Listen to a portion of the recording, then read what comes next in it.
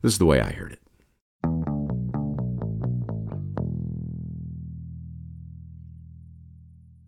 Al sat on the back of a horse that wasn't his, drew a pistol that wasn't loaded, and shot an Apache that wasn't an Indian. The stuntman screamed and fell unconvincingly to the ground, and the director yelled, "Cut! Back to one, everybody. Let's try it again." Al glanced nervously at his watch. 6:30 p.m. Not good.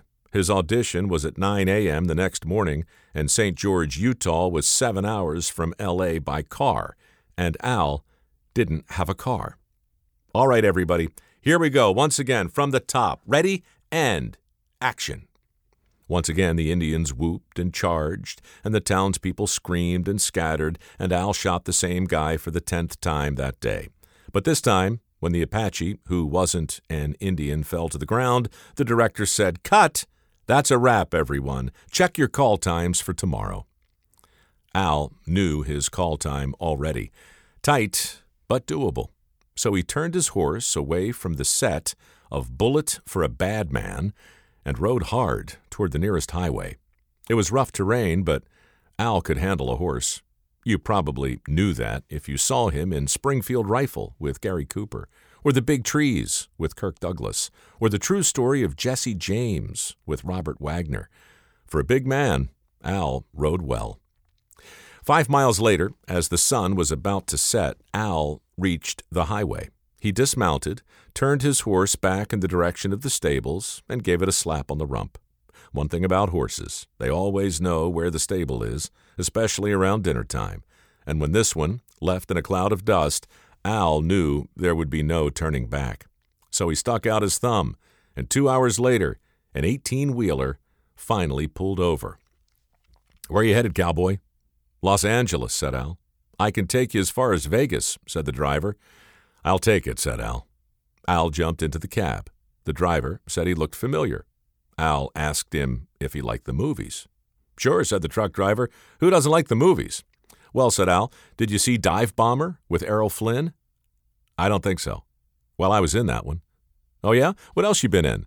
"Well, I was in Up Periscope with James Garner." Didn't see it." "Time Out for Rhythm with Rudy Valley?" "Nope." "What about Rogue Cop with Rod Taylor?" "Sorry."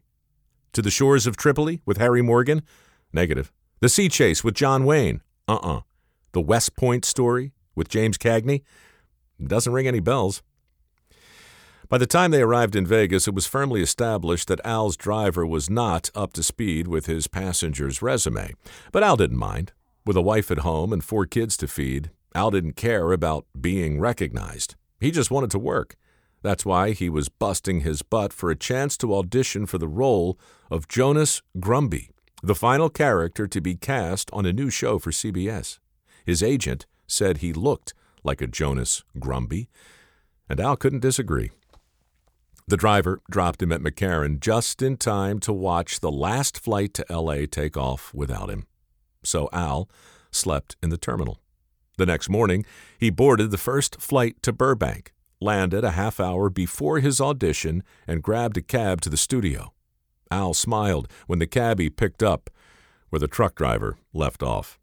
"You got one of those faces, pal," said the cabbie. "Where have I seen you?" "I don't know," said Al. "You like the movies?" "Sure," said the cabbie. "Who doesn't like the movies?" "You ever see Monsieur Beaucaire with Bob Hope?" "Don't think so," said the cabbie. "Well, I was in that one," said Al. "Oh, yeah? What else you been in?" Al sighed. "Hometown Story with Marilyn Monroe?" "Didn't see it." "How about The Battle Hymn with Rock Hudson?" "Not yet." "No Time for Love with Claudette Colbert and Fred McMurray?" "It's on my list." "Young at Heart with Doris Day and Frank Sinatra?" Al arrived at the audition with 2 minutes to spare. He didn't look like a man who had ridden a horse, hitched a ride, and slept in an airport just for a chance to audition for a role he probably wouldn't get. Nor did he look like a man who would be flying back to Utah in less than an hour to shoot some more Apaches who weren't really Indians in another movie that no one would ever remember. He looked like a Jonas Grumby, the smiling, bumbling, exasperated character he had come to read for. Al glanced again at the lines he'd already memorized and walked into a room where a skinny kid with a funny hat was waiting in front of a camera. Al and the skinny kid shook hands and chatted briefly about the scene. Then somebody said, "Action." And that was that. Magic. No one would ever look at Al again and wonder where they'd seen his face. Thanks to that audition and 5 decades of subsequent syndication, Al's face would be forever seared into America's retina, and Jonas Grumby would eventually accumulate more screen time than all of the stars he ever worked with combined. When he died in 1990, Al's ashes were sprinkled over the Pacific Ocean, a fitting send-off for the man who became synonymous not with the Cowboys he so often portrayed, or the Indians he so often shot, but with a man called Jonas Grumby, a sailor whose name was changed after the pilot episode to the one you know today, the ubiquitous title by which he was called every day for the rest of his life.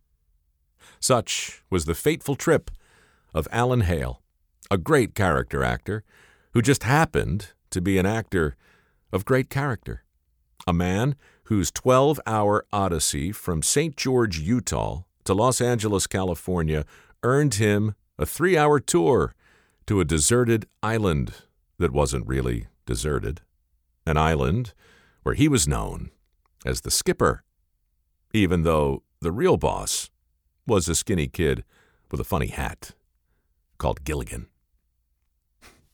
Anyway, that's the way I heard it.